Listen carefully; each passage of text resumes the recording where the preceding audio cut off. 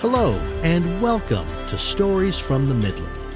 Today's story is about the Cameron train wreck of 1904. This podcast was written by Trevor Phipps and is being presented for you by Tommy Allen.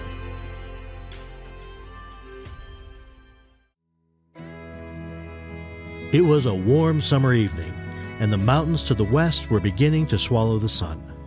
The daily short-line train climbing to Cripple Creek from Colorado Springs came to a stop at Cameron, not far from Victor, at about 8 o'clock on July 5, 1904. The short-line railroad crew began their daily routine of moving the Cripple Creek passengers to the rear observatory cars and the Victor passengers to the middle of the train. The crew began the process of attaching separate engines to each group of cars, turning one train coming from Colorado Springs into two trains, heading to each of the Gold Boom towns.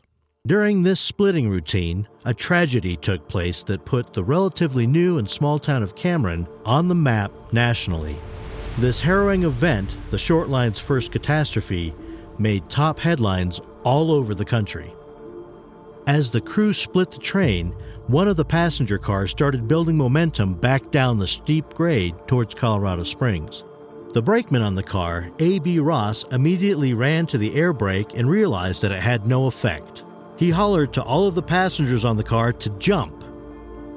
Around 50 passengers left off the rail car that was increasing speed down the steep 300-foot decline.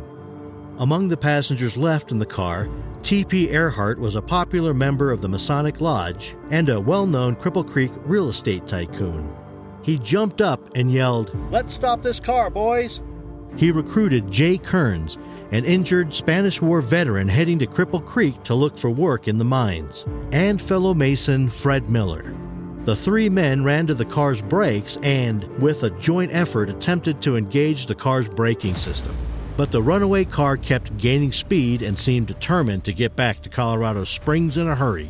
Realizing their efforts were failing, our three heroes called to all the remaining passengers to take off their coats and throw them onto the tracks ahead of the passenger car.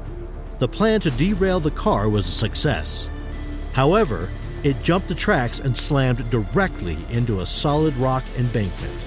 T.P. Earhart and Jay Kearns, still at the brake controls, were the first to impact and were crushed and died immediately.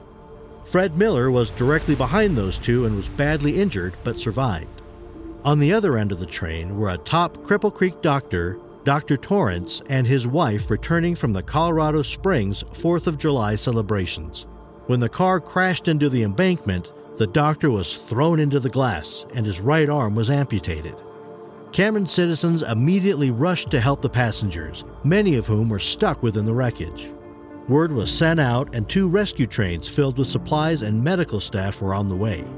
But their efforts were not quite quick enough for Dr. Torrance, as he bled to death from his injuries.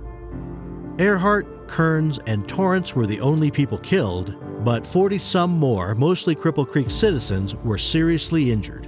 One of them, a lesser-known Cripple Creek citizen named W.O. Dresser, saved the baby of a Mrs. Haynes when he leapt from the train with the child tucked protectively in his arms. He received serious injuries to his neck, head, and back, but was able to keep the baby completely safe.